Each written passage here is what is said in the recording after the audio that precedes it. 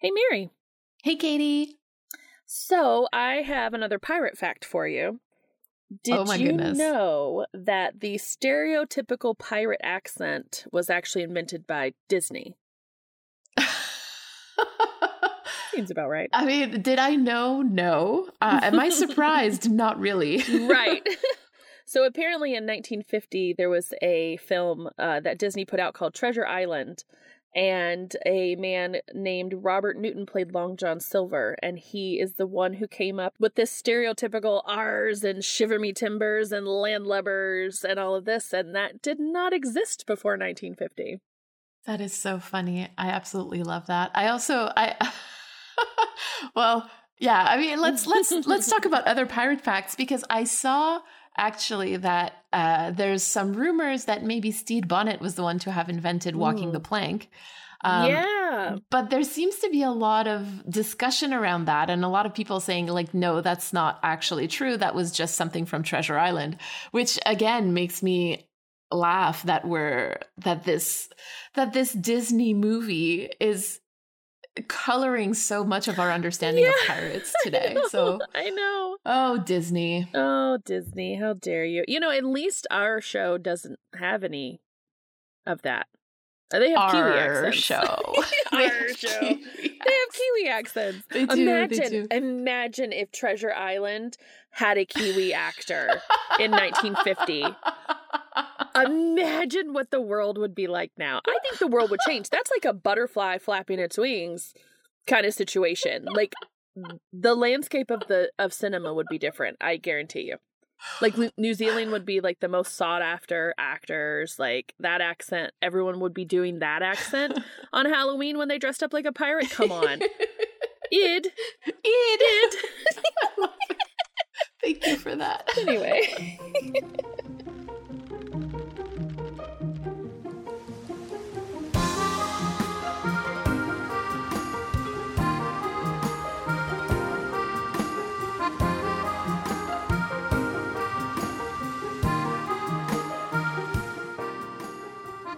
Hello and welcome to the Gentleman Pirates Library, a podcast covering every episode of The Mac Show, Our Flag Means Death. I'm Katie.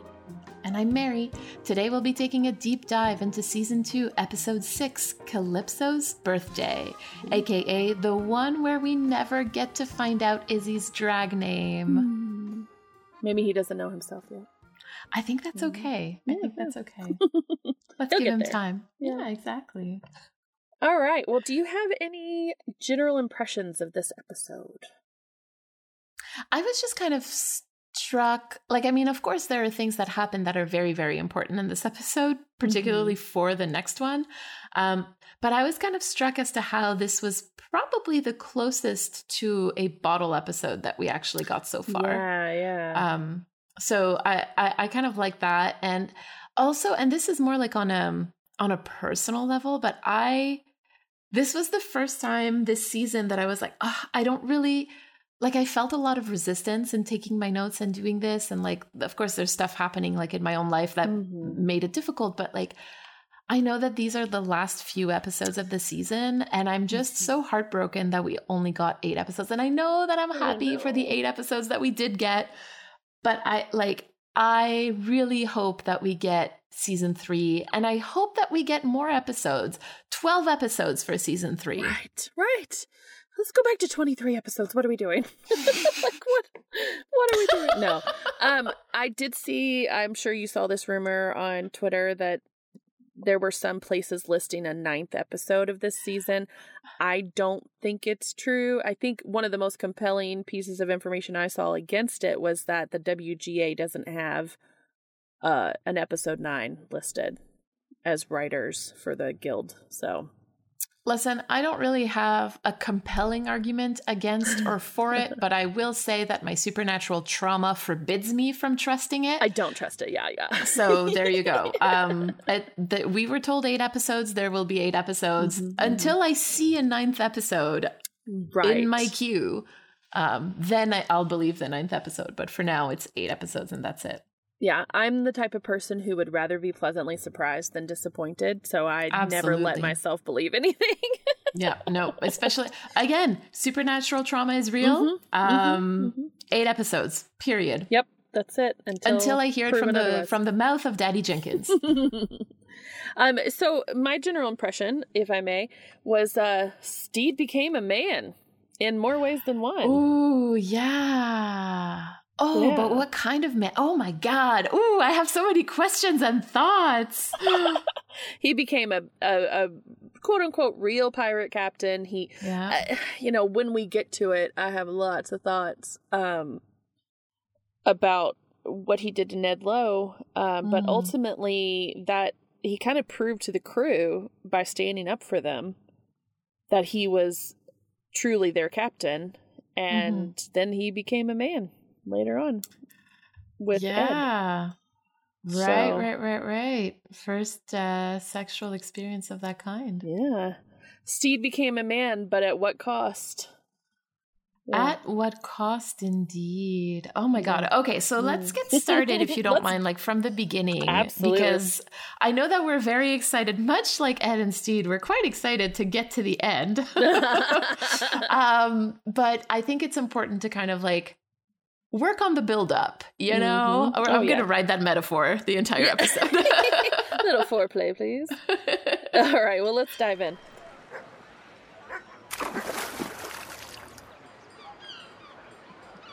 We open with someone playing a violin in a lighthouse. A lighthouse! Okay? I know. They put this insidious man that's going to cause an issue with this couple inside their lighthouse. Hello, symbolism. I know. I really loved that, actually, when I saw it happening. Yeah. I was like, oh, it's the first lighthouse we see this season. Oh. And so it's made clear he's torturing someone. He's playing the violin. He's really weird. He's a weird dude. He wants to hear this guy, like, in the correct pitch of screams while he's torturing him. He's upset that Blackbeard has broken his record, which is 88 consecutive raids at sea. So he wants to know where to find Blackbeard. And then he says, oh, it doesn't matter, I already know where he is. And he continues to torture him. Right. Like, I thought that was so, it's like, oh, okay. So I mean, like he will say later on, he's just doing it for the lols, right? Yeah, like this is pure exposition for us to kind of see like what is going to happen to our beloved pirates, right? To our beloved characters. Speaking of doing it for the lols, do you think that if they used doing it for the lols in Treasure Island in 1950, how much would it change? I'm just going to keep going back to that. Okay. All right. So I love you. I love you too.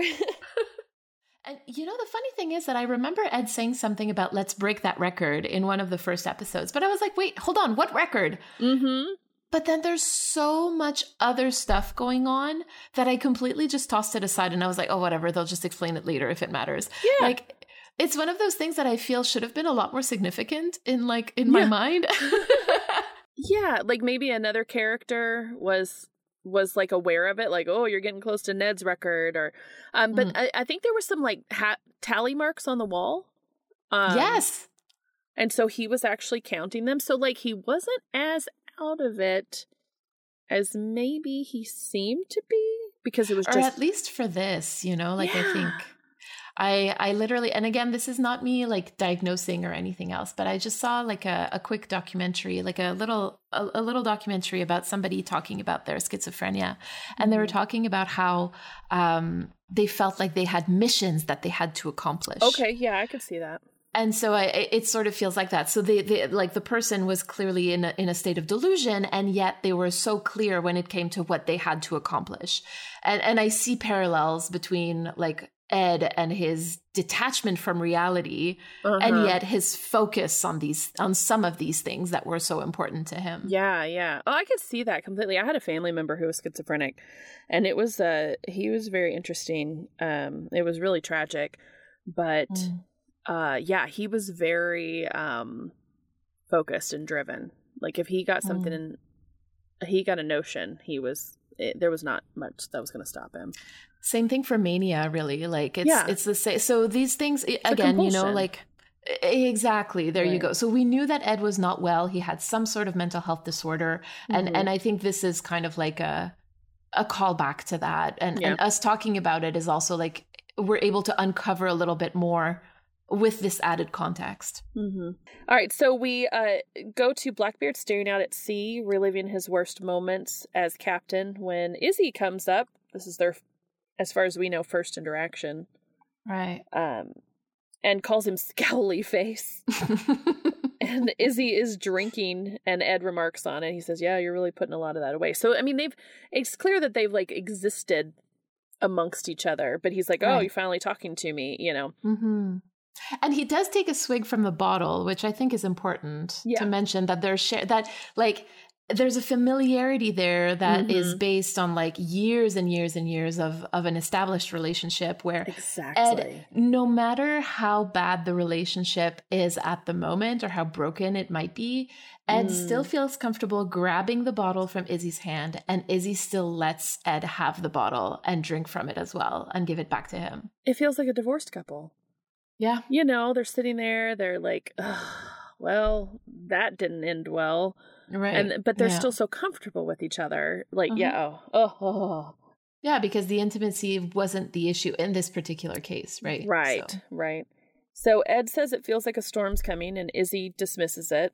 And then Ed says, sorry about your leg, as he walks off. So I guess that's all we're getting. You know, I'm kind of okay with it. Yeah. Like, because I feel like this is pretty much as both of them can give in that moment. Like Izzy had to get so drunk to be able to go see him in the first place. And Ed had to drink also in order to say he was sorry.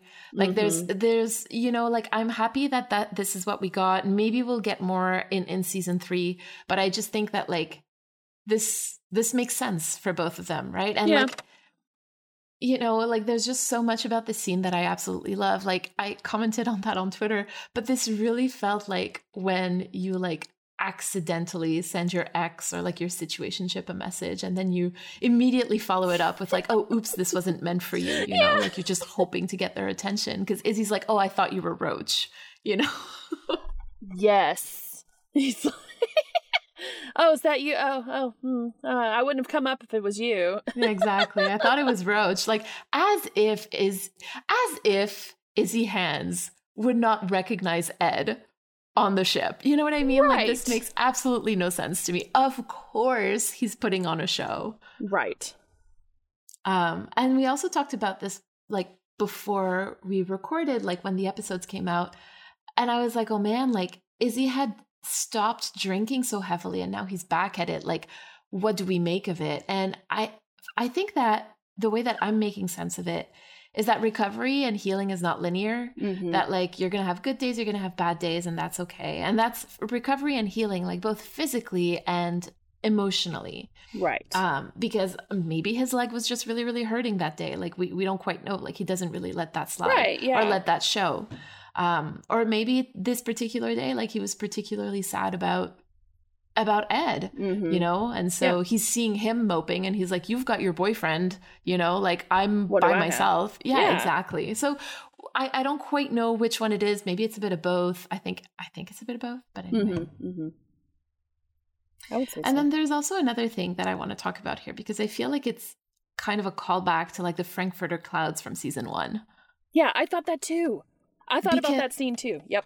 Right? Because like Ed is intuitively like feeling that something is about to happen, but Izzy dismisses it. And I feel like now we have so much more context as to the why he does that. Because I remember back in season 1 that I was just like, he just doesn't like him. Yeah. I was so mad at him for it. Obviously, I changed my tune about Izzy, but like now that we know the kind of person that Ed is, like when he's unwell, like he's the kind of person who's going to take them into a storm without a wheel or a main mast, right? So like, you got to take some and you got to leave some when it comes to Ed Teach. And here I think would be a good time to listen to him, but Izzy is just too mad at him to be able to do that. Or maybe just too drunk. I'm not too sure, but Izzy is just not able to do that. And I fully understand why. Yeah. And it parallels a lot because he was so done with him in the Frankfurter scene too. He's like, what are we doing here, man? Like, why are you doing this to me? And if you remember in that episode, actually, he's always saying, like, when we get by again by the skin of our teeth, like, you know, this is not, this behavior that we saw in Ed, I don't think is new, right? Yeah. So I'm going to be really interested for us to kind of like go back to season 1 eventually and kind of talk about that, right? Fun. Like, yes, I don't want to tease that too much, but like, I think it's needed.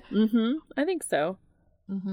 So Steed shows Ed that he put all of his remaining treasure in one room because he was tripping over it. It's real man cave vibes where the wife is like, okay, well, I put all the not aesthetic things in one room. This is, you know, your football phone was bothering me. He does say some of it was quite ugly. And I'm just like, oh my God, it is the man cave. But Steed is truly like reclaiming his ship.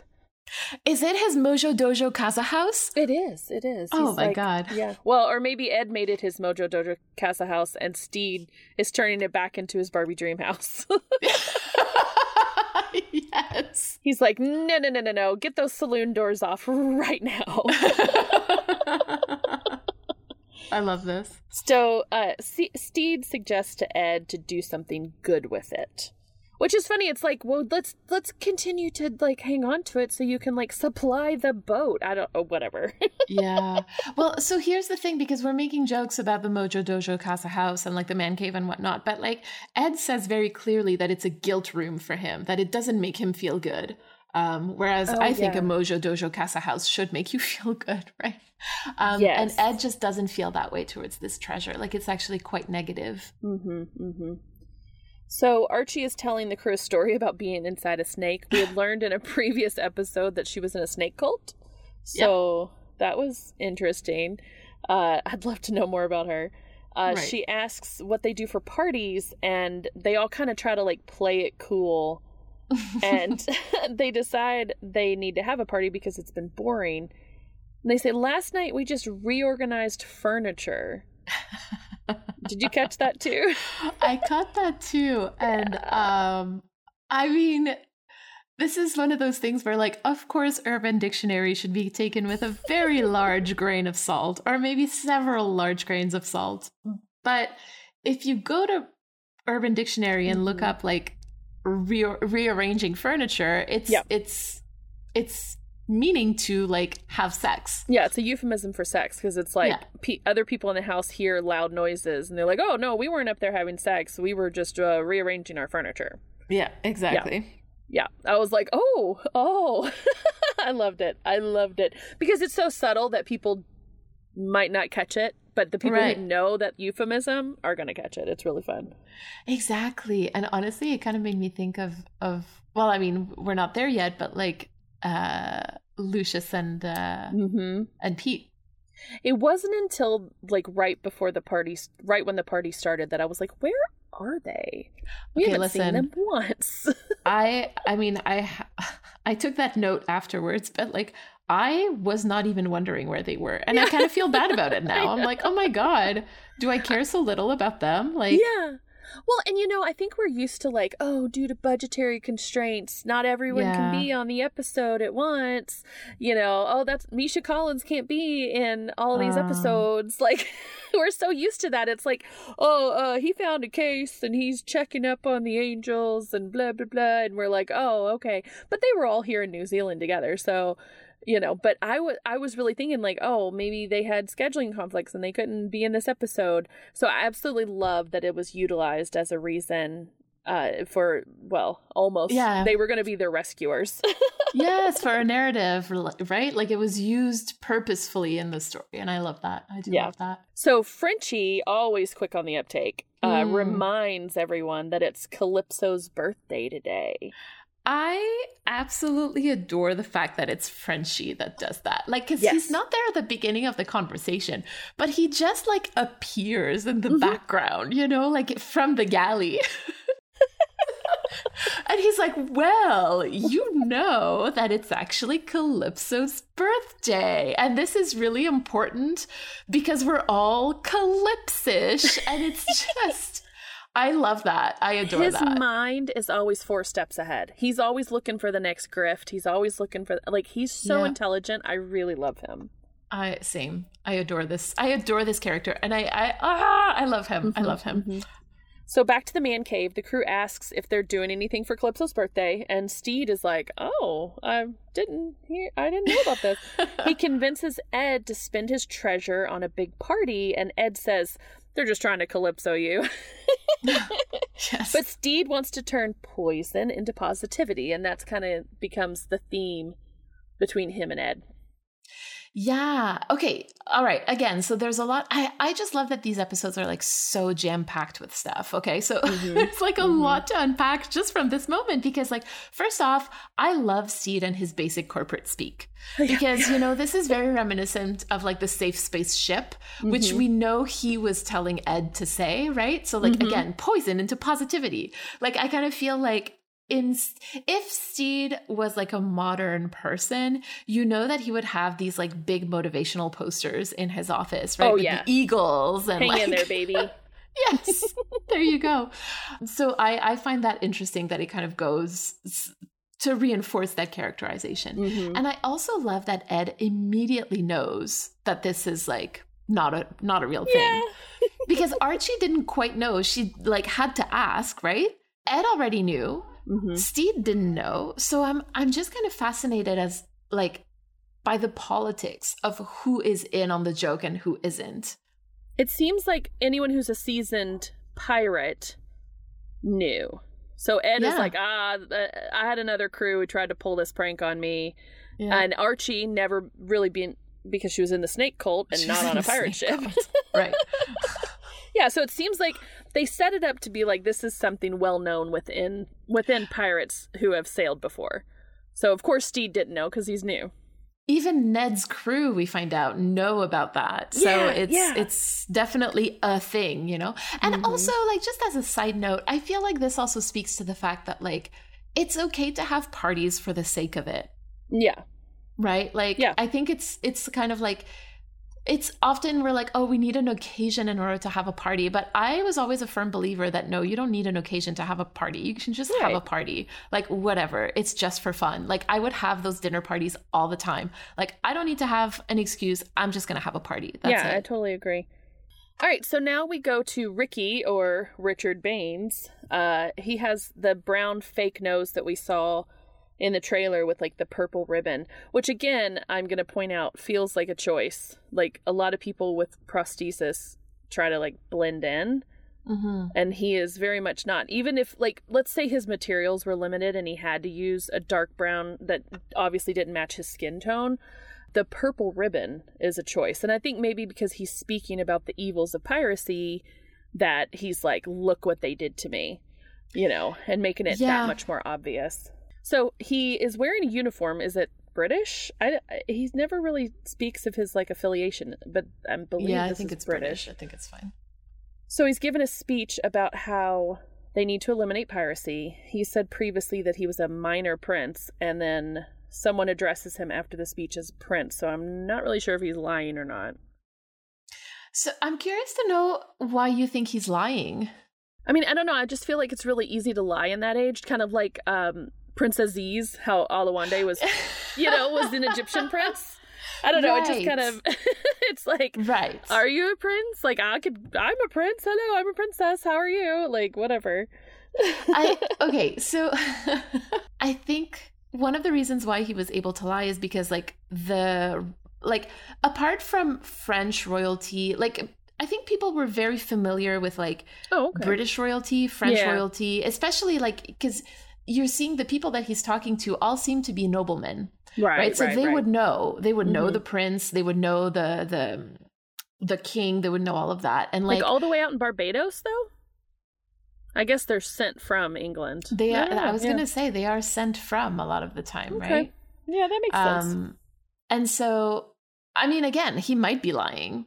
He might be, but it's just such a thread that I'm kind of wondering why he would. Well, because he was so in on doing the theft at Spanish Jackie's, and he was like leaving the Lime Ricky calling card, and like obviously that didn't work out, but like it didn't feel like he was setting them up and getting like getting to know them so that he could take them down later, it felt like he really wanted to be a famous thief that had a calling card.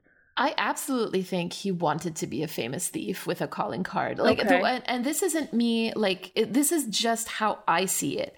I Okay. think he saw the way that Steed, like, made a name for himself, and he was like, I want to do that too. And then when he was rejected, even by the pirates, because he put them in danger, he was like, oh my God, I am now going to do everything in my power to make them hurt the same way that they have hurt me. Okay, that makes sense. So he like put his uniform back on. So he had kind of like snuck off to Barbados to like do what he wanted, to rebel. Okay, that makes sense to me. Well, it also, like, I mean, we're going to, I guess, talk about that a little bit later, but like this kind of spoke to me about like closeted politicians who like actively make laws that make queer people's lives harder, right? Like there's a whole conversation to be had about how much grace should be given to these people. Right. And the answer varies greatly depending on who you ask in the community. And there you go. Like, this is somebody who was a pirate, is a pirate, you know, like, can you stop being a pirate? You can stop piracy activities, but can you stop being a pirate in the context of the show? I don't know. And yet he is literally actively making the lives of other pirates harder. Yeah. Yeah. So just to clear up the scene, at the very end, he's given a fake nose as a gift. It's like white, you know, very delicate looking, has blue embellishments on it. We don't know yet who it's from. I also looked up what a minor prince was. I found different meanings. So I don't know if you have any insight on this. Well, I mean, think of it this way. Like, I think the term minor prince isn't really something that we would hear all that much anymore, but the way that like Prince Harry's children are prince and princess. Okay. That's how I would think of a minor prince or princess, right? Okay. Like, they're just so Down far the back. line. Yeah, exactly. So I also saw it was like if, let's say, the monarch was deposed, that person's family would be considered like a minor prince because, oh, well, your father is not king or your mother is not queen anymore, but you were still royalty, you know, whatever. Also that, but I'm not sure. It kind of varied. Okay. Well, that's the thing. I think it's also like part of the absurd of referring to oneself as a minor prince. Yeah. You know, like if you have the title prince, use the title prince. True. You know? True. Like, That's not very minor. true. Maybe he was shamed into it. Like, no, you are not a prince. You are a minor prince. Like, maybe he was raised like that. I mean, maybe, but I think that, again, it just kind of shows the kind of person that this character is. Like, he boasts about being a minor prince. Like, again, these mediocre white men given like given an inch of power, and they just kind of like use it. Yes. You know. So I thought I really like actually this storyline because I think it's just so representative of things that we see in real life if we just scratch the surface a little bit. Like, who boasts about being a minor prince? Right. Couldn't be me. And if you're this far away, just call yourself a prince, but then someone might be there to call you on it, and that would be an embarrassment later. So, yeah, interesting. Okay, so the crew are at a very colorful market place. It's so beautiful. It is beautiful. I want to live there. I was wondering actually if it was like... It's not the Republic of Pirates, I don't think. Yeah, there you go. I was wondering if it was that. Or if maybe like the Republic of Pirates kind of like changes because we now become a part of it. You know what I mean? Like if it now becomes like this beautiful, colorful place because we start seeing it as beautiful. I don't know. I there you go. But no, I don't think it's the Republic of Pirates. I don't either. I think it's just some other little village place, you know, whatever. But it's really beautiful. And Steed declares party supplies on Ed. And they all walk off to go shopping. And they want really high class liquor. They want a goat. You know, they want all this stuff. So Ed walks up to two kids and gives them 50,000 doubloons. And he hands one of them a knife. And the other kid says, I want a knife. So he gives them one too. And he's giving them advice on how to kill someone. He's like, you don't stab them, you slash from big slashes side to side. When Steed steps in and is like, did you just hand these children knives and a big bag of money? Which is kind of cute because, like, he's a dad. Arguably not a great one. That's true. I completely forgot about that. Oh my God. But like stepping in at this presumably childless man that's like, should we be doing that to children? Yeah. But he said he That's wants to very give sweet. them the head start he never had, poison into positivity. So Steed's like, oh, okay, you're taking my lesson to heart. I mean, I have a lot of thoughts about this because, like, of course, this is about Ed, right? But yes, Taika Waititi has been like so open about what it was like growing up poor in a single mother household. And like, obviously, not all problems in life can be solved with money. But oh my God, when you don't have any money, like so many of your problems can be solved by having more money, right? Yes, absolutely. And so here we're seeing Ed giving away these riches to these kids. And it's also a way for him to like reparent his inner child, which I always love when narratives do that. It's always really beautiful. And they did it particularly beautifully here because they cast Taika's kids to play the kids. Like it's just, it feels so profound to me, both on and off screen. And I'm just very, again, this is like the kind of stuff that I'm just so thankful for in the show. Like it makes me very emotional. Like I'm not crying, but it makes me emotional to think about that.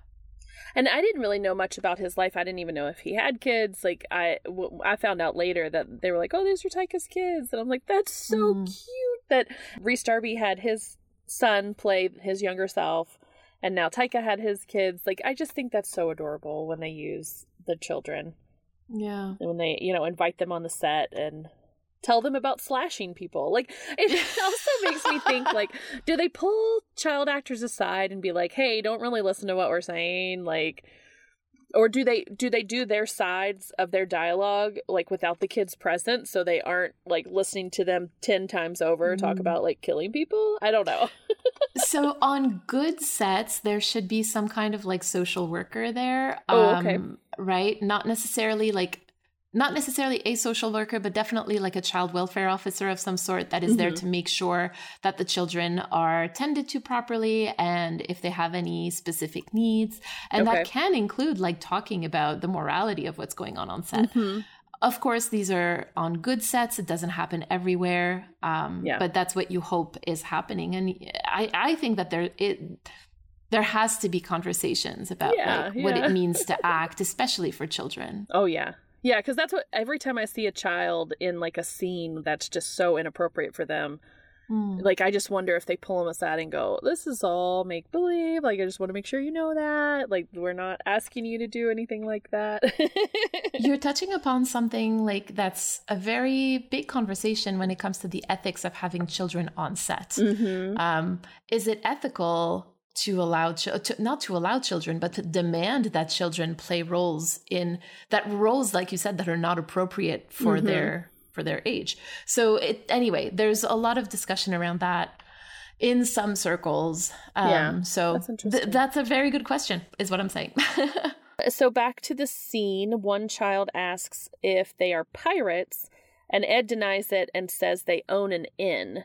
Which is a callback to his Jeff the Innkeeper dream. Yes. It's really like, again, it's like he's like projecting the dream in a more and more realistic way, right? Like, which I think is interesting. Yeah. So now we're on a Zheng ship where we see that the nose was a gift from her to Richard Baines, and also an invitation for him to board the ship.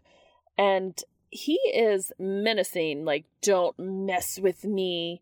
But she is, again, in complete control, this very, like, affable, like, oh, let's just talk. We're just going to have a conversation, and she's trying to charm her way into a partnership. I absolutely love, again, the whole minor prince thing, because he might be a minor prince, but she's a fucking pirate queen. Yeah. Like, and just geographically compare the size of England to the size of China, and she's absolutely. Like, the population alone is like, yeah, you are a bug to be squashed. Definitely. And she kind of owns that persona. And she's being very affable, but she doesn't really need to be. No, again, I feel like this is kind of like the way that she speaks to men in order to minimize difficulties in taking them over, kind of thing, you know? Yes. So we go to the revenge, and Wee John is working on his look, and Izzy is very intrigued. He is not dismissive. He's intrigued, I would say. Yeah. I love that, actually. I love that he's not dismissive. And I love that he's curious. Like, he asks about it, you know? It shows like a desire for connection with Wee John. And I love that for him. Like, so much growth for Izzy in this episode. Yeah. I just can't help but think about the Izzy of season 1, where he, calls Lucius a proper little seductress, and like just kind of is so dismissive of anything that's out of normal, male stereotype. And now he's just like, what you got going on there? You know, like, okay. And now that you say that about, him rejecting anything that wasn't a specific kind of masculinity, I'm kind of wondering if it's about that, or if it's just like, I want to go back. I haven't gone back to season 1 yet since watching this, because I really want to immerse myself in season 2. But like, I want to go back in season 1 and rewatch it through the lens of like, Izzy doesn't care about people, like about men loving men. He cares that he's not getting any. Right. Yeah, I do kind of want to go with that perspective, because I assumed he was like the token straight boy. Yeah. Well, I never really thought he was straight. I thought he was someone who thought he was straight and was like really internalizing that homophobia. He's like, well, what we do it's just what you do when you're on a ship. You know? Okay. Yeah. Like, I never really thought that he wasn't having sex with Ed, but I didn't think that he like thought himself not straight. But now, like, if I went back and watched of him thinking himself not straight, like, yeah, like I could see like, oh, you're so open about it, and I am here like masking myself as this masculine man, and you can be whatever you want. And now we have him in drag being whoever he wants. Like, yeah, he can be open about it. Nobody sneered at him. Everyone was delighted by him. Like, it's clear that when he starts singing a second time, and we'll get into it, that they probably asked him to. Like, oh, your song got interrupted.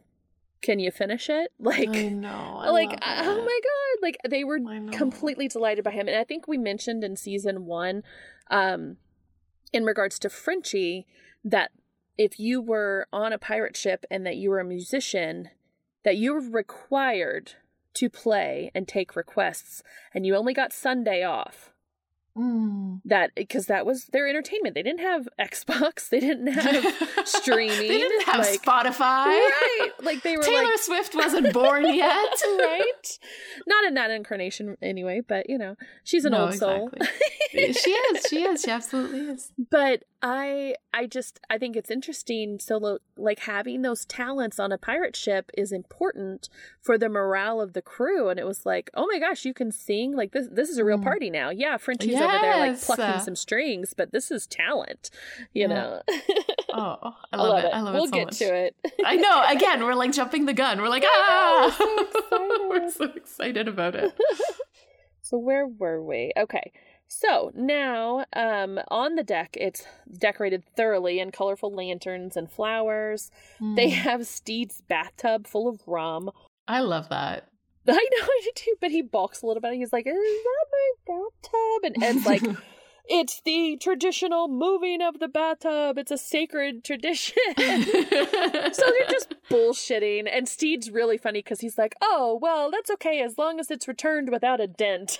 Yeah. Like, they're all playing the game, and I absolutely love it. It is really a party for no reason. And I love that. Yes. Yeah, it's clear that, like, all bets are off. So this is the point in my notes that I was like, where is Lucius and Black Pete? Where are they? But it's not answered for a little bit. So. And again, like, maybe it's because I was watching this episode like so early in the morning. I think it was like 5:30 when I pressed play the first time. But like, it didn't even cross my mind to ask where they were. I was just like, oh my God, I love everything that's happening on screen so much. Like, yes, but I felt bad once I realized that they hadn't been there. I was like, oh no. Oh no. So this is when Wee John arrives on deck by saying, "Greetings, mortals." And he looks fabulous. Or should I say divine? Wee John proclaims, "'Tis I, Calypso, raise your motherfucking glasses or feel my absolute wrath." I love that drag makes Wee John come alive in so many ways. Because we haven't heard him like string this many words or take up this much room since the beginning of the series. And that's saying a lot considering that he's like 6'10". Yeah. Like, there's a confidence that comes to him when he's in drag, and I absolutely love that. I think he is one of the ones that kind of gets behind, and falls in the background. But when he is allowed to play act, especially like during the fuckery in season 1, when he's like the cat, and he just loves theater, he loves putting on different personas, and he shines, and I just absolutely love that for him. Yeah. Did you catch my divine reference just now? I have to be entirely honest with you. I am really not well versed in any kind of drag culture or knowledge, so no, I did not catch that reference. Well, I am not either, but divine is actually pretty prolific even outside of the drag culture.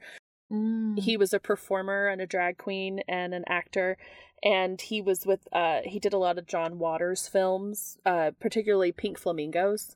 And the makeup that Wee John is wearing is very similar to what the drag queen Divine looks like. Really? With the high eyebrows and the eyeshadow. It's a very... And I know it's very prolific now because it is very popular. But it is very reminiscent of Divine. So I'm pretty sure that's where they got their inspiration from. I mean, it would make sense that they would pay homage to one of the most famous drag performers historically, right? Yeah, like I kind of love that. I absolutely, and again, like this show is done with so much care that you know that it's going to be well done. Yeah. And not to mention that I even noticed it. So like, people who are going to, it's like, hey, let's make it a little bit more accessible for everyone. Yeah. So yeah. There was a show not too long ago where they did drag makeup on actors, and it didn't land very well because it just didn't look like drag makeup. All right, it showed that like the people who did the makeup were not well versed in drag, and I don't know. But here you can really see that there's love and care and attention, and I love everything about it. Yeah, it's really neat. I wish I knew more about the culture too, but it's really cool, and I'm glad that it was shown such care and love. Yeah. So they all cheer. Every single one of them seems delighted. Jim has like a little pencil thin mustache. And is dressed in like a suit. So cool. They're all dressed like Archie's wearing like this typical like tri-tipped hat and everything. Like they're just all dressed up and having so much fun. I absolutely love it. And you know something's coming. Like, they can't just have so much fun. No, they can't just have so much fun. And I love Jim in like drag king like persona as well. Like I thought that they looked so good in that moment. Yes.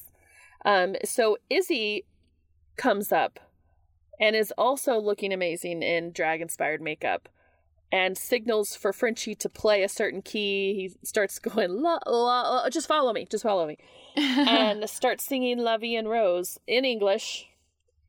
And I know. Just to note for later that it's in English. Yes. Steed and Ed and the rest of the crew are thoroughly enjoying themselves listening to him sing. So again, I watched this while super sleepy, and I had seen the behind the scenes photos, like, and I had heard about the singing, and I knew that Con O'Neill like is a musical theater star. Like I knew all of that, right? So none of it was a surprise. I knew that this was coming.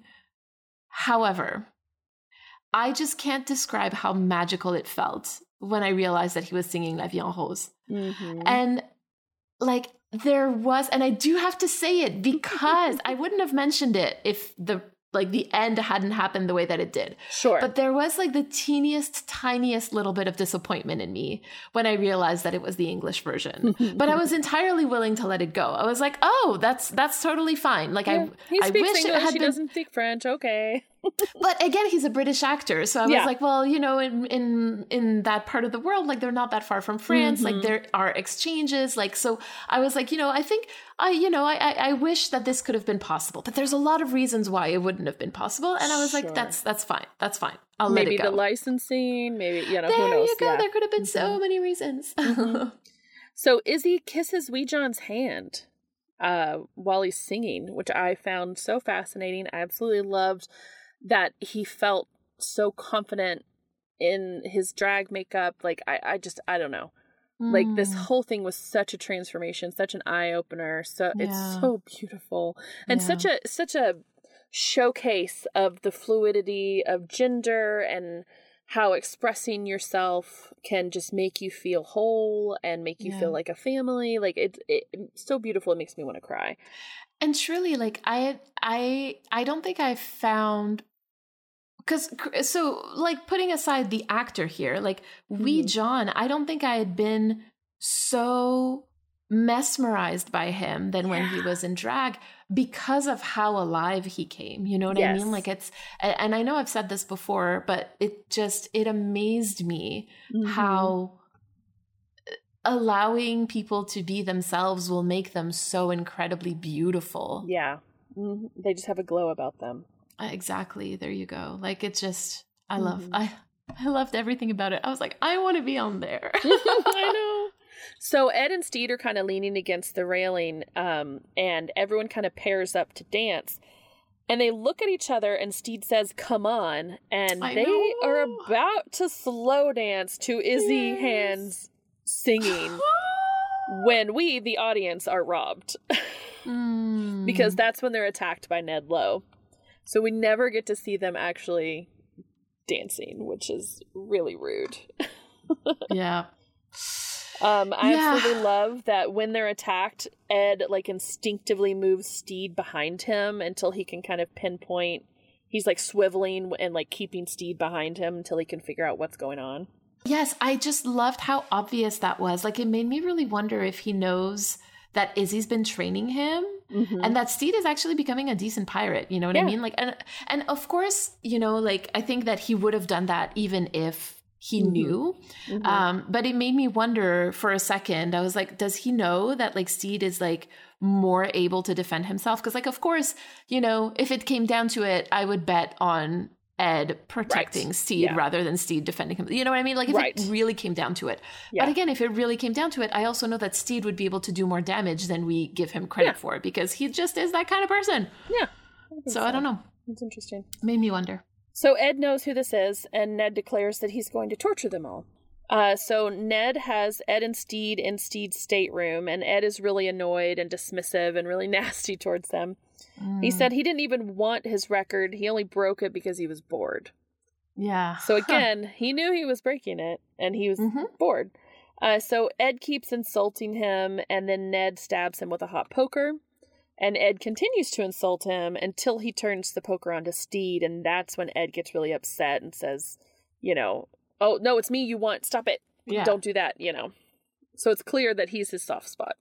Exactly. Like, it was really interesting in that moment because, like, when Ed was being so defiant and insulting him, and like, I was like, babe, you got to be careful. He's going to start hurting Steed. You know, like, that was literally my thought. And then immediately as I thought that, it happened. Yeah. And it made me think that maybe Ed isn't used to having somebody on board that he wants to protect the way that he wants to protect Steed. And so all the ways that he was so scary before to others, like being so defiant, not caring about his own well-being and all of that stuff, like, that can't work for him anymore. That doesn't work for him anymore. And so if he wants to remain a pirate with Steed Bonnet, then he's going to have to relearn how to be a pirate. because he can't use his old tricks anymore. Yeah. Because he it's one thing to not care about himself, but immediately people are going to know to start messing with Steed. Absolutely. Yeah. They're going to notice.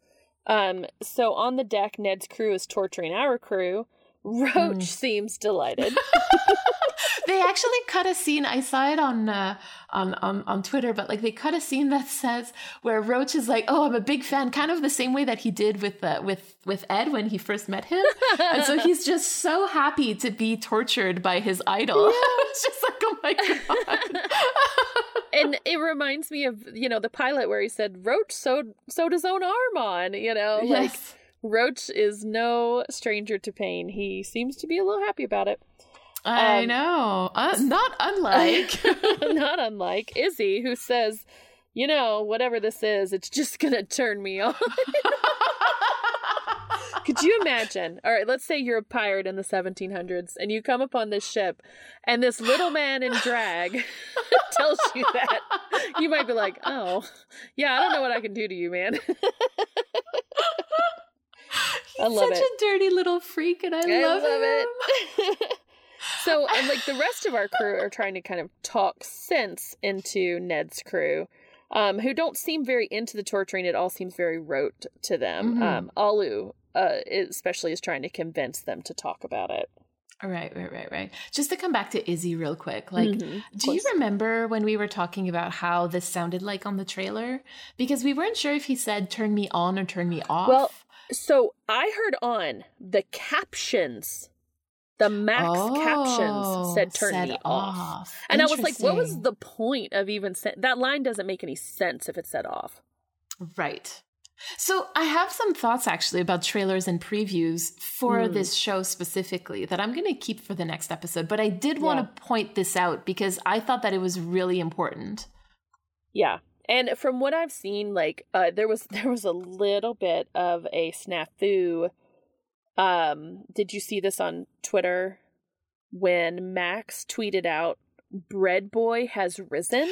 Yes, and then I saw that. There was a clip of Auntie saying, "Oi, rat boy, get in here," but the caption said "Bread Boy," and people were like, "Are you pointing out how terrible your captions are, or did you really think it said "Bread Boy"?" And they ended up deleting their tweet because people were rightly pointing out that, having correct captions is an accessibility. Actually quite important. Yes, it is very important.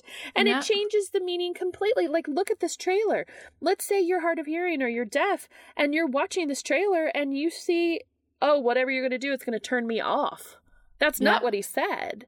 No, and it wasn't Bread Boy, it was Rat Boy, and there was a reason for it. And so, like, of course, intelligent people reading these captions will be like, what?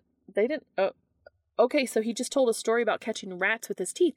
But then they have to sit there and do the mental load of bread. Okay, I guess in her accent it sounds like rat. Like, what? Like, what? No. Just do it properly.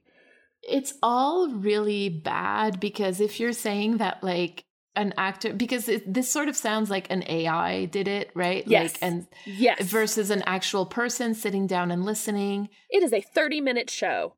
Like, exactly. If you're saying that you let an AI do this and that the AI couldn't recognize Auntie's accent, like, it's all really bad. Like, it's,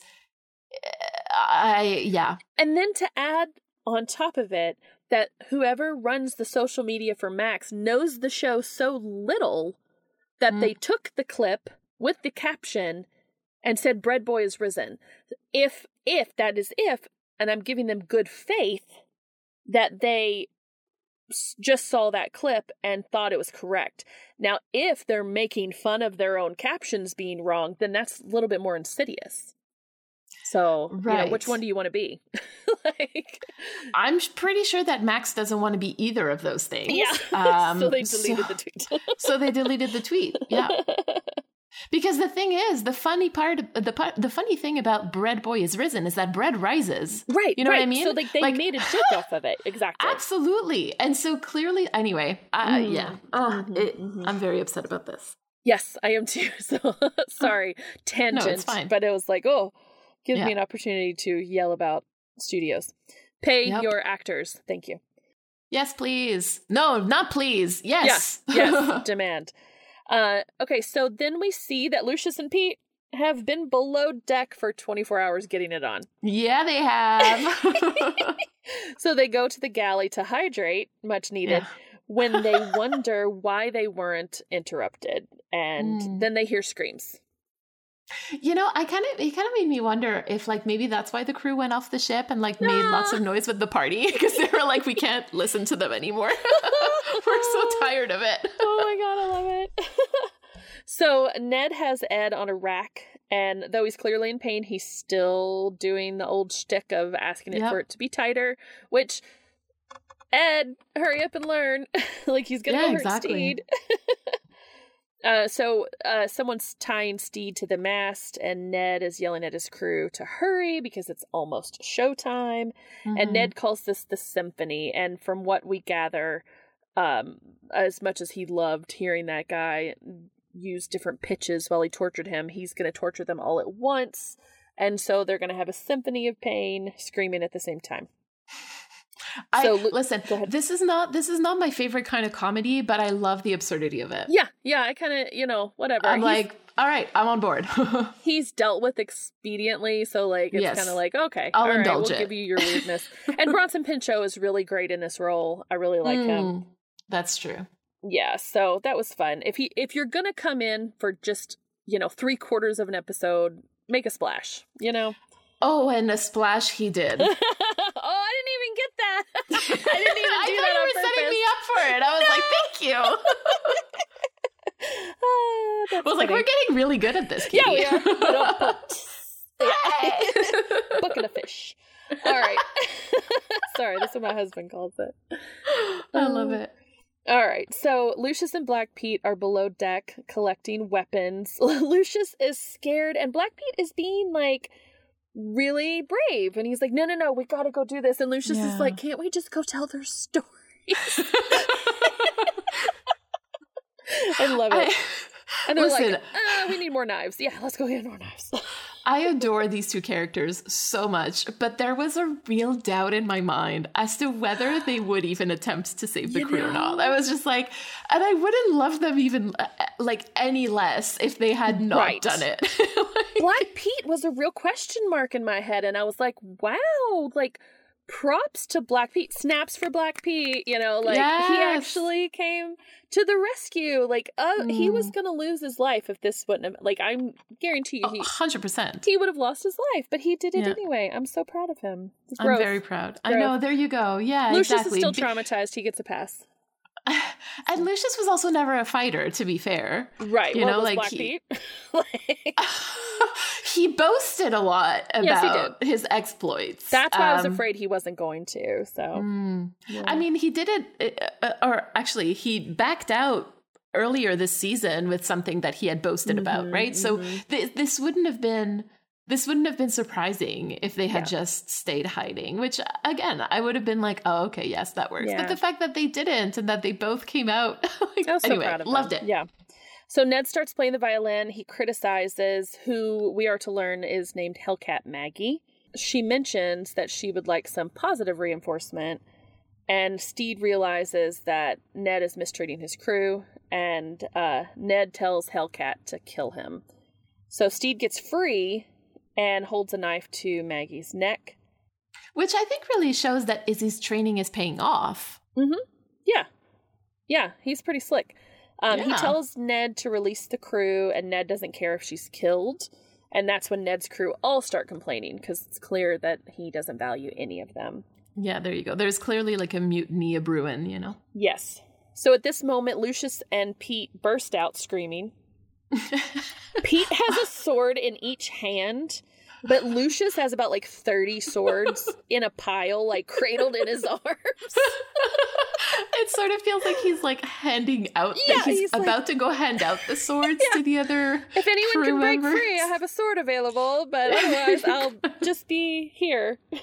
I don't really know how to use one, but I have a bunch for you guys. Yeah. Which I love. So Ed yells out, Steed's already got this. And Oluwande asks where they've been, and they reveal they've got engaged. And both crews go, "Oh, that's so great!" And they're all so happy for them. I know, I love that. So it's clear that Ned's crew is seeing that there can be a different way to pirate, and they're like, "We're done here." So they well and truly turn on him. Yeah. So this actually made me feel really surprised at how little it took for the crew to mutiny in this case. Like, especially given like how much it took for Ed's crew to mutiny against him earlier this season. Because I thought back to season 1 where there was talk of mutiny in episode 1, and it was like nowhere near as bad as it was in early season 2, right? And like that's kind of making me wonder why the crew didn't turn against Ed faster. And that was something that I was wondering as I was watching. I was like, you guys are all so much, you're so many more people. Like, why are you not mutinying against him if you don't want this to continue, right? Right. And like, it kind of got me wondering, like, is it because of their time together when things were good, you know, like in the remainder of season 1, did that make them more understanding that like Ed was having a hard time, and did it make them want to be there for him? Like, were they hoping that he would calm down and come back to himself? Like, I don't quite know how to answer that question, but it definitely raises those questions for me. Yeah. It's interesting. I mean, like, if you think about Ned's crew, so I looked up a little bit about Ned Lowe, and his name was Edward Lowe. He went by Ned, and he actually was known to be a notorious torturer. And so if you think, like, he's asking the crew to torture people now, I guess Ed asked him to kill people. I don't know. Yeah, it's really interesting. Yeah. Yeah. It's the dynamics for me again, the fact that they didn't turn on him before they almost all died, like before the storm. Maybe they knew Izzy would never turn on him, and they knew Izzy would die trying to defend him. You know, like Izzy was in so deep that they were like, okay, until we can like break the spell that Izzy has on him. Yeah, like, but even then, like, I feel like once Izzy was down because of his leg, which he literally was, that would have been a good opportunity to turn on him, but they still didn't. Yeah. It took Izzy actually shooting Ed for that to happen. And I keep thinking back to that. Like, why did they hang on for so long? Like, why didn't they mutiny sooner? Yeah. I don't know. I think it's because they love him. Right. Honestly, I think that's the answer. Well, I guess like Ned Lowe's always been Ned Lowe. He's always been this weird psychotic torturer. So they never got a chance. His crew never got a chance to fall in love with him, to see a softer side, to see anything redeeming in him. But this crew saw so many redeeming qualities of Ed, and this was clear that this wasn't his actual heart, you know. It's like, no, this isn't who you are. You're just going through something right now. So it's more like a family, and less because they actually bonded with him. That's what I think. That makes me feel better about it all. There you go. Yeah. So back on Jingi's ship, Ricky is summarizing that they have amassed a pirate navy and wants the crown to pay them a living wage not to pirate.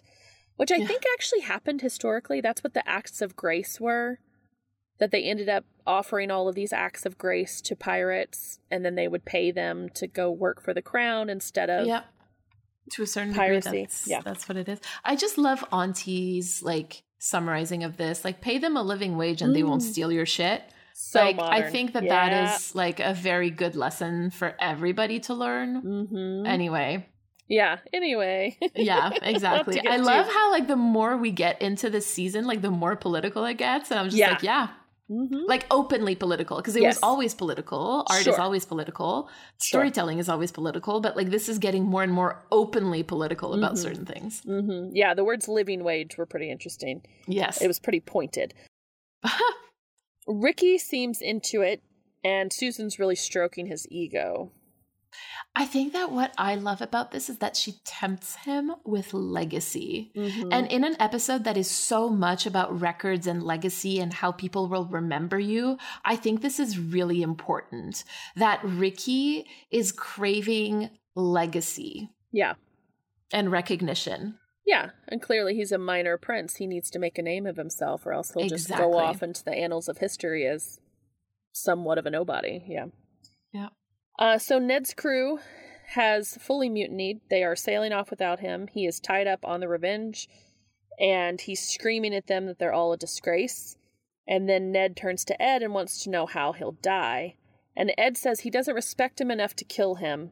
Ned calls him a washed-up, low-born dirtbag, which really pisses Steed off. It pisses me off, too. Yeah, same. I know. I was like, yo, you don't get to say that about my little Blorbo, my little meow meow. My little meow meow. Get out of here.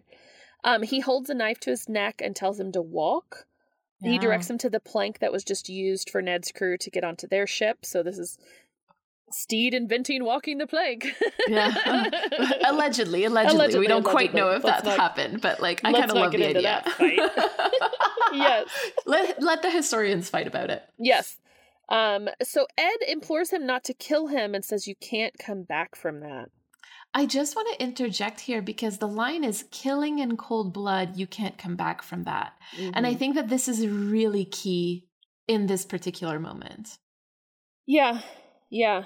Because it's not the fit of passion. It's not, I'm going to die, either I kill him or he's going to kill me. He is tied up. He is, like, you could maroon him. You could do what, Which is essentially killing him too. You know what I mean? Like, anyway, whatever. Right. Moving on. Kill, yeah. So Ned tells Steed that Ed likes him because he's not a real pirate and says you're like a pet.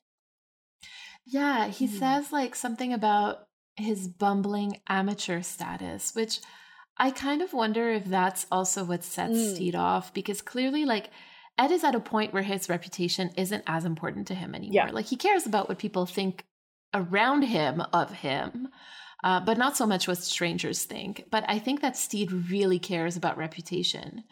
And it makes sense because they're both at a very different stage of life when it comes to piracy. Yes. And we'll talk more about that next episode. But this is, this has been looming over them this entire, from the start of season 1, really, if we're being honest. But here it really comes to light because this is the moment to uncover it, right? We've uncovered so many other things. Like this is the layer that we're at right now. Well, and I think this is the culmination of he's gained the respect of his crew. He's gained somewhat of the abilities and skills.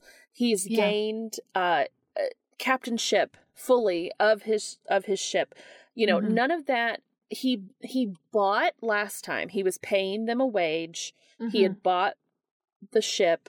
He named himself captain.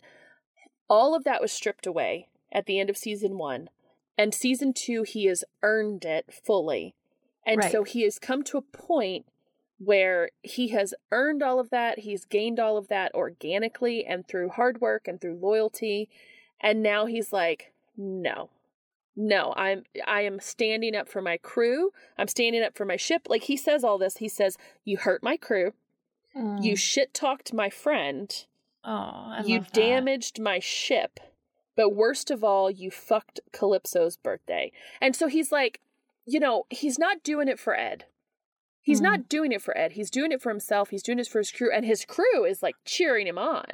And Ed is the only one saying not to do it. Yeah, exactly. And it's like, I think that maybe this is also Steed's way of being like, you don't get to tell me who I am. Mm-hmm. Yeah. Which I appreciate. I do too. Like, but again, someone who's been there, done that. Yeah. Telling Giving advice.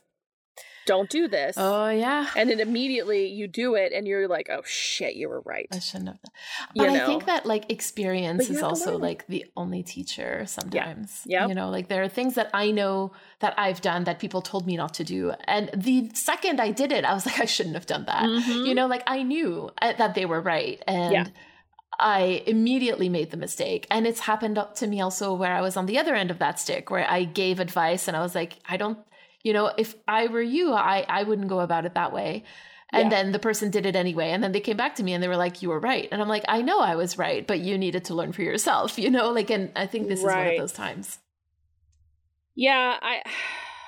It's frustrating because you see what's happening And like you said, they're in such different points of piracy, and it's like Ed doesn't realize that Steed kind of has to go through this. Yeah. And Ed has been through that. I have a little bit more thoughts about how, like, the fact that Ed's really never killed anyone in cold-blooded besides his dad, which is a whole different layer of fucked up that doesn't exist here. Yeah. And it's kind of like Steed should have been like, okay, well, the only person you killed was your dad. And, like, that's gonna fuck anyone up. This guy is a torturer who has, like, peeled the skin off of hundreds of people. Like, he deserves to die. Stop. Like, don't put your daddy trauma on me for killing someone who deserves the death penalty. You know? Like, I don't know. Right. I mean, I think the argument kind of is easy to make for sure in this case. And I do think that Ed says something after where he's like, of course, for me, it was my dad, so it's a bit different. Yeah. But again, it's, and that's also going to be a very important talking point. It's the fact that they don't take the time to talk about it, to elucidate those things, and that they jump into action, one shall say, but that causes some issues. So the last person that insulted, I mean, as far as we know on the show, that insulted Ed's ethnicity got his skin peeled off with a snail fork and then tossed overboard. Yeah. At Ed's on behest. Orders. There you go. Yeah. Right. So it's like, okay, yes, you've grown and changed and whatever, but like, Steed wanted to become a pirate. Yeah, like I mean, I'm so Steed coded. I'm like, Ed, leave it alone, you know. I know, and that's why, like, this is why this podcast works so well, because I'm so in that relationship anyway. Like, I'm such halfway between Ed and Izzy that I'm just like, no, but I get why he's saying it anyway. Yeah, right. Like. So the crew, like I said, the crew is cheering. Steed throws his violin at him, knocking him into the sea.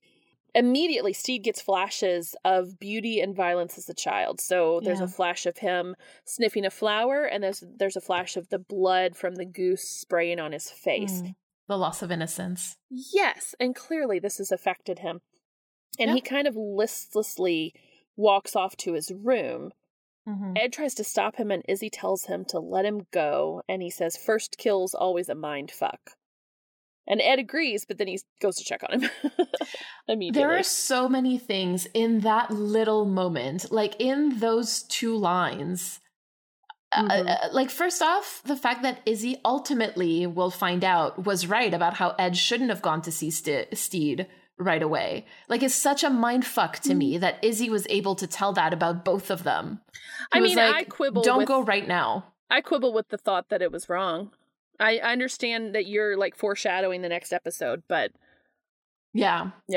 I see what you mean, but I mean, in the end, it did lead to more problems, right? Because they are whim prone. Yeah. I don't know. I think it would have happened anyway. I think, well, like, the problem would have happened anyway. Oh, yeah, for sure. But maybe just not in those ways. Like, maybe not with those added layers that are going to unfold, I guess, in episode 7. Yeah. No, I know what you're saying. Yeah, I get it. Like, it just, but I fully agree with you that this was going to come to light no matter what. Yeah. I think it just might not have been in such a heightened state. Yeah, okay. I get that. That's more what I mean. But so the fact that Izzy is the one to say, like, again, like the truth teller, like the emotional truth teller in this case. Unicorn. The unicorn in the relationship too. Second, this isn't technically Steed's first kill. Right.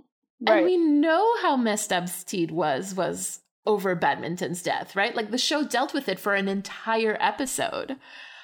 But this is a first intentional kill, like a kill in cold blood, like we talked about. This wasn't an accident. And I do think that this makes a difference, right? Like, I think everybody on the ship also agrees. Yeah. And third, there's a moment where Ned is like, you're going to throw me overboard. And then Steed goes, works for spiders, works for men. And just now we know that Ed is afraid of spiders and that Steed throws them overboard for him. So I love that. Absolutely love that. Yeah. Yeah. There's just so much that happens. Yeah. He's like, I'm treating you like the piece of trash you are. You're nothing more than a spider under my boot. Like, exactly. Yeah.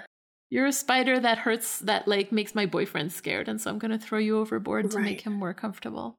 And the fact that like Ned has zero redeeming qualities. He has no remorse for what he did. I'm sorry, but it's like a remorseless serial killer getting the death penalty. Do I like the death penalty? No. Is there discussions to be had about the inherent value of all human life? Of course. But like, it's really hard to use this example, like, of someone who's just the most abhorrent people. Yeah, it is the point. It is the point. Right. It's the point. It's that, like, we can all agree that, like... But does Ed agree? Especially in universe. But there you go. In universe, the world is better without Ned Lowe, and that his life didn't really matter all that much, right? Like, right.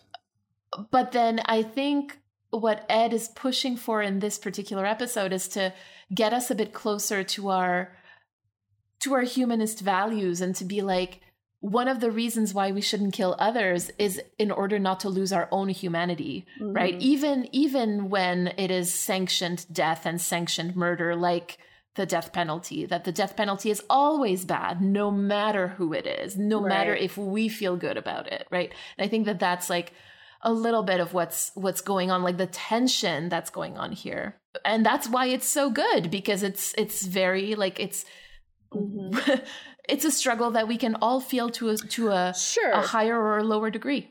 Right. And we can talk about it. I'm arguing with it with myself. Like, but with Ed, like, it just makes me wonder, like, Ed, if you're the one who was able to escape your bindings, if you were the one who were calling the shots, like, would you have also taken him out? Would you have also killed him? Like, I just don't think he wouldn't have, necessarily. Yeah. I know he's still, like, in the very beginning of the episode, he was flashing to all the horrible things he did. So obviously he's still reeling from that. But like, I don't know. Using Ned, making him such a horrible character, such a horrible human being, really made it show that like Ed was like, no, killing's wrong no matter what. So yeah, it's very interesting. I think that there's a purpose for that, because there's a narrative purpose to this. I think once we get to predictions, we'll talk about that, in my opinion. But I fully agree with you. I think that Ed is currently in a state of mind where he's like, I don't want to kill anymore. Yeah. Ever. Yeah. And I think that, in the way that he protects Steed at the very beginning during the invasion, he is also trying here to protect not his physical integrity, but his moral integrity. Right. So is he doing that for Steed's sake, or is he doing it for himself? Oh, I think that's a very good question. Is he doing that so his boyfriend is still pure? Is still what I mean? Like, is still like a good person in his eyes, or yeah. I mean, maybe both, and that's okay, like, right. Think of the people you love. You don't want them to do bad actions because it's going to hurt them also afterwards, because you know them, right? Yeah. Mm-hmm. So Ed knocks on his door and starts to talk to him about his first kill, and Steed is sitting in his quarters looking very traumatized. Yeah. And when Ed starts talking about how his first kill was awful, he snatches him by the lapels and pulls him into the room. Oh. And on the deck, Izzy starts to sing La Vie en Rose in French. No! And this was the point where I decided that they wrote the episode specifically for you, Mary. Listen. Okay, so I said that, like, when I heard him sing in English, I was like a tiniest little bit disappointed. But when I heard him sing it in French, I was just so excited, because like it was just all gone. Like that little disappointment was just so gone. And like, I think I messaged you when that happened, and like we both lost it. It was just like the giggle fest. Yes. And there was an article that came out after that saying that Con O'Neill was like a bit reluctant to sing the French version because he doesn't actually speak French. And I just want to say, like, in case he ever hears this, Well, we know David Jenkins listens to it because he's like, we need to write episode 6 for that French Canadian on the Gentleman Pirates Library, actually. Yes, exactly. So David Jenkins, maybe tell Con O'Neill that I'm so glad and so thankful that he did it anyway. Mm-hmm. Like, he did such a beautiful job, and it was just like such a beautiful moment. Like, you can hear through the words that he doesn't speak French, but like, everything is so well done. Like oh my God, it's perfect. Thank you. Thank you. Thank you. Thank you. So I didn't know that he came from musical theater. It doesn't surprise me, but I didn't know that he came from the West End. But his voice, and we talked about this, I think, way back in season 1, yes. How it's so unique for a stereotypical male voice to be like this high-pitched, kind of raspy, whatever.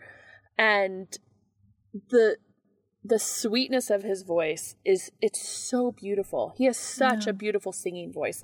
Absolutely. I'm so intrigued by his speaking voice alone, but his singing voice is really beautiful.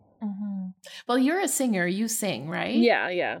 Not professionally, but No, but I mean, like, you probably have more knowledge about singing and voice than like I do, for example. I'm actually the one with the least knowledge of my immediate family. Well, besides my younger daughter. Oh, interesting. But it was funny because my older daughter's voice coach, has a competition coming up, and she doesn't have the words memorized. And the voice coach came out to me and was like, I need you to go to her every day with her songs, because she has to learn 3 songs for this competition. Oh, wow. And take her book and make her sing them until she has this memorized. She goes, but I want you to give her no other instruction. And I was like, joke's on you. I can't give her instruction anyway, because she knows way more than I do. I love that. It's kind of like me and my son with the violin. Like, I've never learned. And when he was 5 years old, he insisted that he must learn the violin. And so obviously I put him in violin lessons. It's been 5 years. And sometimes the teacher is like, okay, so you want to make sure that he does it this way. And I'm like, honey, I have no clue what the right or wrong way. Like, you're going to need to take pictures and send them to me. Send me a video of some sort. Like, I don't know. I can read basic notes if you give me like 3 business days, but like, that's about it. Like, during COVID lockdown, my daughter decided she wanted to teach me. She got so bored, and she was like, I'm going to teach you about the circle of fifths. And I'm like, okay.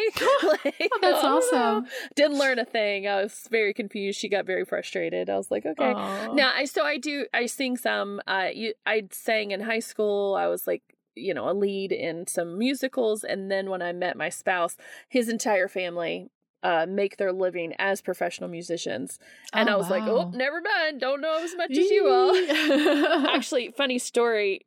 The way we met was we actually worked at the same place, and we would always flirt with each other. And I was like, oh, well, I never learned guitar. You should totally teach me how to play guitar. You should come over to my apartment after work and teach me how to play guitar. Are you telling me that you asked your who would become your future husband to teach you how to sword fight? Yes. Yeah. Needless to say, I never learned one chord on the guitar. It was all a ruse to get him to come over. Yep. Much like Steed. Anyway. Yeah, I do want to mention, because I saw so much talk about it on Twitter, like people commenting that there was a lyric change to the song. But I really want to confirm that the version that he sings in French is the original version with no lyric change. Like, the original song was written and sung by Edith Piaf in 1945. And so when looking at the lyrics, make sure that you're looking at that version and not later versions. Oh, okay. But I did notice, though, and I will say again, comes back to captions, that captions say one thing when he's singing something else. And so I think that's where the confusion may have started. But the lyrics that he sings are part of the song. It's just that the captions captured a different part of the song. Okay. Right. So again, the fucking captions are a problem. Yeah. But this is not like a lyric change in the French version. I did check the original English version as well, because even though it's the same song, it's not a direct translation. It's a little bit different. And that version was written by Mac David, and they were also the same lyrics from the original English version to like this version.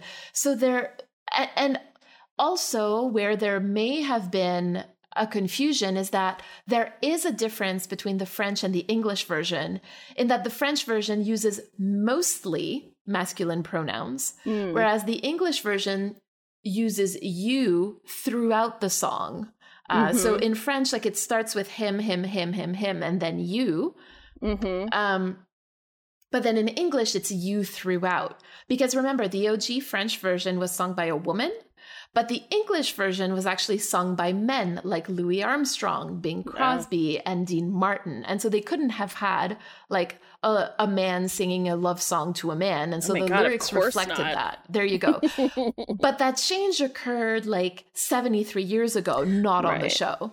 Okay. Well, that's interesting. Okay. Right. All of those things to say, like, there was no lyric change, but there is definitely room for a lot of confusion because of Max. And yeah, there you go. Yeah. Yeah. I love that ties into our early complaining about the captions. Oh, yeah. Okay. So there we go. Yeah. For a fandom that tears everything apart, get it right, you know? Yeah, absolutely. Yeah. So this is the scene where Steed shoves Ed against a wall. There's a moment where Steed is waiting and Ed nods. So there's consent happening there. Like, I want to make that clear. Yes. And then Ed and Steed both kind of meet in the middle for a kiss. And, like, again, Ed also pulls Steed closer. Like, it's very clear that, like, there's this question, and it's like, are we doing this? And there's a consensus that, yes, we are going for this. We are doing this. Yeah, and it's very passionate, very clearly, ramping up to other things. Izzy's singing, Roach is letting off fireworks. There is a very small scene where shirtless Steed is drawing the curtains while the fireworks light up the room, and Ed is on the bed behind him. It is extremely intimate and beautiful and suggestive and powerful, and it just, the culmination of everything that it's been leading up to this point.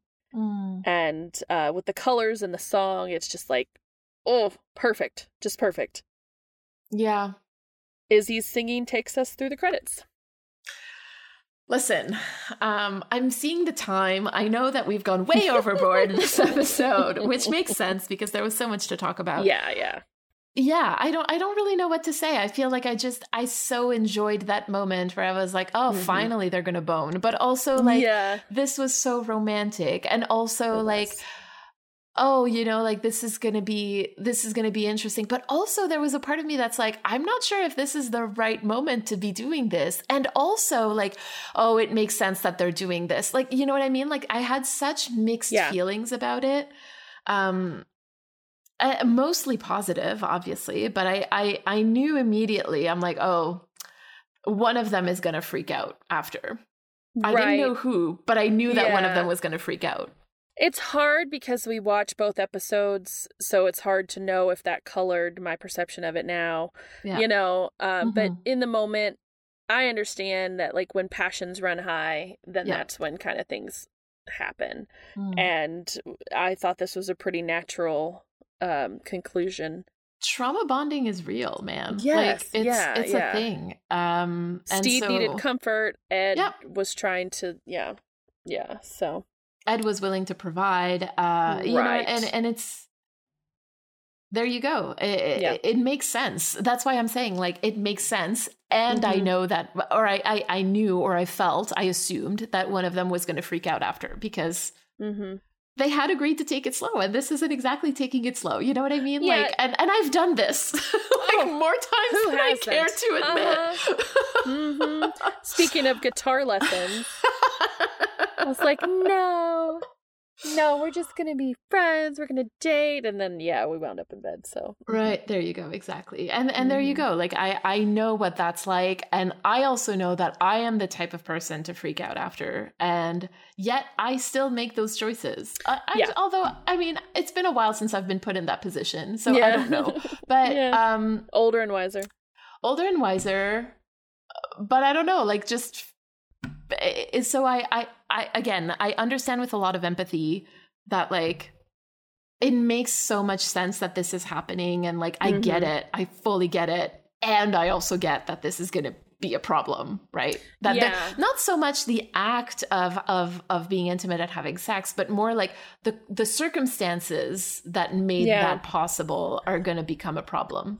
The fact that he explicitly said he wanted to take it slow, you know, I mean, that did pop up in my mind, like, but it does happen a lot. It is kind of a stereotype that it's just like, you say you're going to take it slow and then you fall into bed with them because your connection is so strong that it just, you can't keep your hands off each other. Like, I get it. And it's completely reasonable. It's very human. Yeah, it's very human. There's so much tension, and you just sometimes it's just gonna snap, you know, and that's what it did kind of for Steed, is it snapped. Are you saying that there's so much tension that they're almost looking for a release? Because that's kind of what it felt like, right? Yeah, like, yeah, I think so. Well, and it's also like, make me forget about what I just did. Yeah. You know, like I can't sit here and dwell on what I just did. I need to pour myself into something good. You know, and also like, again, coming from the supernatural fandom, like we know that they use the expression like a foxhole type situation in one of their episodes. And I sort of feel like that's almost what it is, right? Like we survived, or like this isn't like end of the world. It's not the end of the world speech. Yeah. It's the we survived speech. Like, let's celebrate life, you know, like, yes, I think so. I think it's very complicated. But I don't think it was wrong for either of them to do it. And I think it was very natural, very human. It's very much how it would have happened in reality. So I get for sure. And I think I know that I am reacting also to certain things that I saw online, but like you said, I don't think it was wrong either, but I do think that even good things can bring about some really difficult emotions and feelings. And so I that's how I'm viewing this situation. Yeah. Not so much as a bad thing, but more like as a good thing that wasn't quite done the way that they'd planned. And that in and of itself can bring up a lot of emotions. So. Right. Also, look how the show presents it. It's very positive the way that they present it. Let's be very clear. It is set to a romantic song. There are lights flashing. Like, it's beautiful and intimate and romantic. And so ultimately I need to hang my hat on, it was presented as a very positive thing. In the show. For sure. Oh, absolutely. So. Absolutely. Yeah. Yes, 100%. Yeah. So, do you have any final thoughts? More Con O'Neill singing, please. Oh my gosh, yeah. Can we get one an episode? Can we get it on the official soundtrack? Are we going to be able to stream that on Spotify? I was going to say, one of the things that I wanted is like, I went back and I looked. I'm like, oh my god, did they launch or did they release the soundtrack yet? And they didn't. And I was just like, and I checked like how long it took for them to release the soundtrack to season 1, and it took a few months. And I'm just like, I can't wait a few months. I need this now. I need this now. Release it now, you cowards. I know. Do you have any final thoughts? I don't need the fireworks popping behind it. Yeah. I think this was a Steed becoming a man situation, becoming the true captain, becoming the pirate he always wanted to be. You know, what is that about? Finally fulfilling your dreams, you know? Yeah. Sometimes it's not what you actually want. Yeah, careful what you wish for kind of thing. Eh? Exactly. Yeah. So I think we're going to see that. And, you know, obviously we've seen the next episode, so we do see a little bit of that coming. Not necessarily from him, but just kind of what that all entails.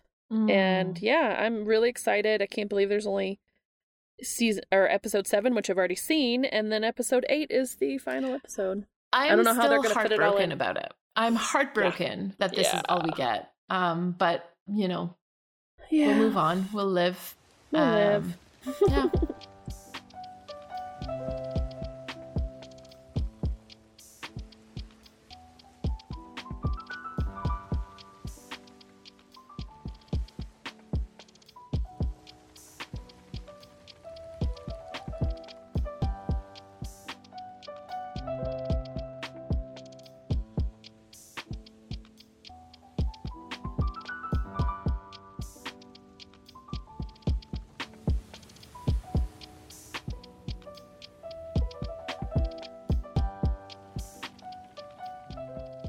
Thank you for visiting the Gentleman Pirates Library. Do please wash your hands before reading. Who knows what kind of dirt you find out on the deck. Please also subscribe and leave us a rating wherever you get your podcasts. You can find us on Twitter at Gentleman Pirates. That's the word gentleman, PIR, and the number 8. We'll be back with our coverage of Book 17.